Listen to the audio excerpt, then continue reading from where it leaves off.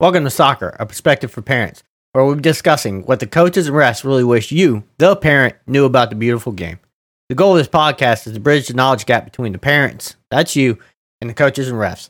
I will attempt to explain the game and rules in a way you can understand. That way, when you're out there watching Timmy, you can just enjoy the game. Alright, today we're going to be talking center midfielders. Center midfielders are generally considered the main passer on the team. They're the linchpin between the offense and the defense. They're usually one of the most talented ball possessors on the team, being that they're in the middle of the field and all the traffic, they have to be able to handle the ball very well. Speed is not really as crucial to them because they're not really in an open area trying to outrun people. They're more agile. They need to be more agile, so they're looking to be a little quicker on their feet. The term box-to-box is usually used to describe the center midfielders. This just means that they're supposed to be playing from the top of one 18-yard box to the top of the other 18-yard box. That's where the term box-to-box comes from. They must have good field awareness and know where all their teams and the opposing teammates are at all times. It's expected of them to have good peripheral vision so they can see what's going on around them. There's three types of these guys: center, attacking, and defensive. Center mids are the traditional style of playing this position. They're generally between the defense and the forwards. They have a balance of attacking and defensive responsibilities. Then you have what they call attacking center midfielders. Attacking center midfielders play a little forward of where the center mids would traditionally play. They're behind and closer to the forwards, and they generally help mainly in the attack. Then you have the defending center midfielders. Defending center midfielders generally play a little behind where the traditional center midfielders are. They're in front of and closer to the defenders. They mainly help in the defense. Alright, the main responsibilities of center midfielders. Center midfielders are considered your playmakers. So one of their main responsibilities is making plays. They are generally expected to dictate the tempo of the play, being that they see the ball a lot. They're expected to keep possession of the ball in the center, because the more you have possession of the ball, the more chances you have to score. And since the ball comes through them a lot, they're going to see it a lot, they're expected to keep it. Also, one of their main responsibilities is to create goal-scoring opportunities, whether that's shooting it themselves from top of the 18 or outside the 18-yard box, beating the forwards with high percentage chances, or sending the ball out to the wings so the wings can get a cross in. The center midfielders are still expected to support the defense. They may not drop all the way back into the back, but they're expected to get back on the defensive side of the ball when the team loses the ball. That way they can help out. Another responsibility of the center midfielders is to maintain their position. This is highly important because they're the center of the field. If they get out of position and leave the center of the field open, it's vulnerable to attacks, and generally the attack runs through the center midfield, so therefore if they're not in position, they can't feed the ball that they need to. Attacking center midfielders drop the majority of their responsibilities on the defensive side of the ball, and are expected to work more offensively. That's not to say they're completely absolved from defense, because they still have to come back and help, like everybody, but they're way more offensive focused. They're expected to find very high percentage chances for their forwards.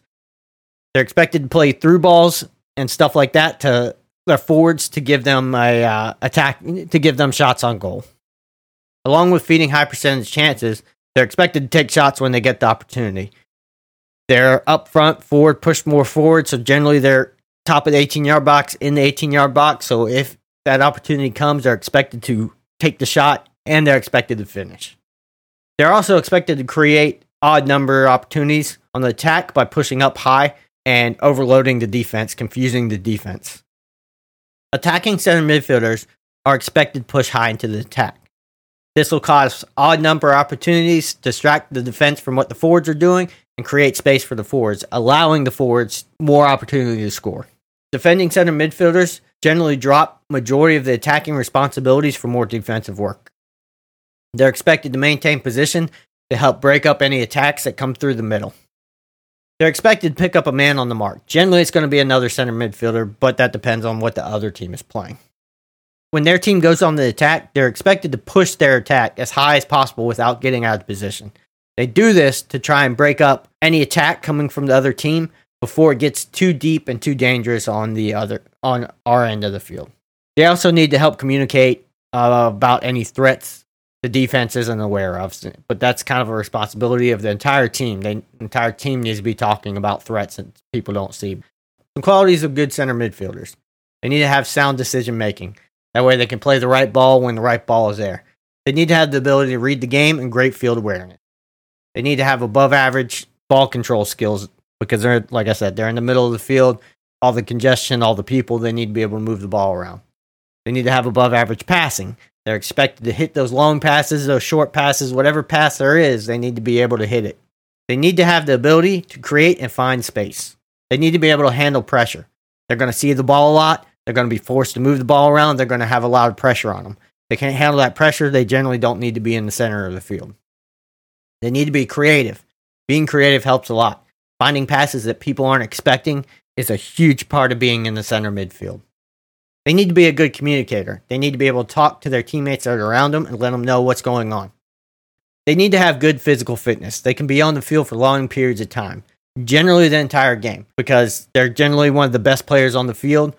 So coaches like to have them there for long periods of time because they're playmakers. They make stuff happen on the field. Being able to play on the field for long periods of time is generally referred to as having an engine.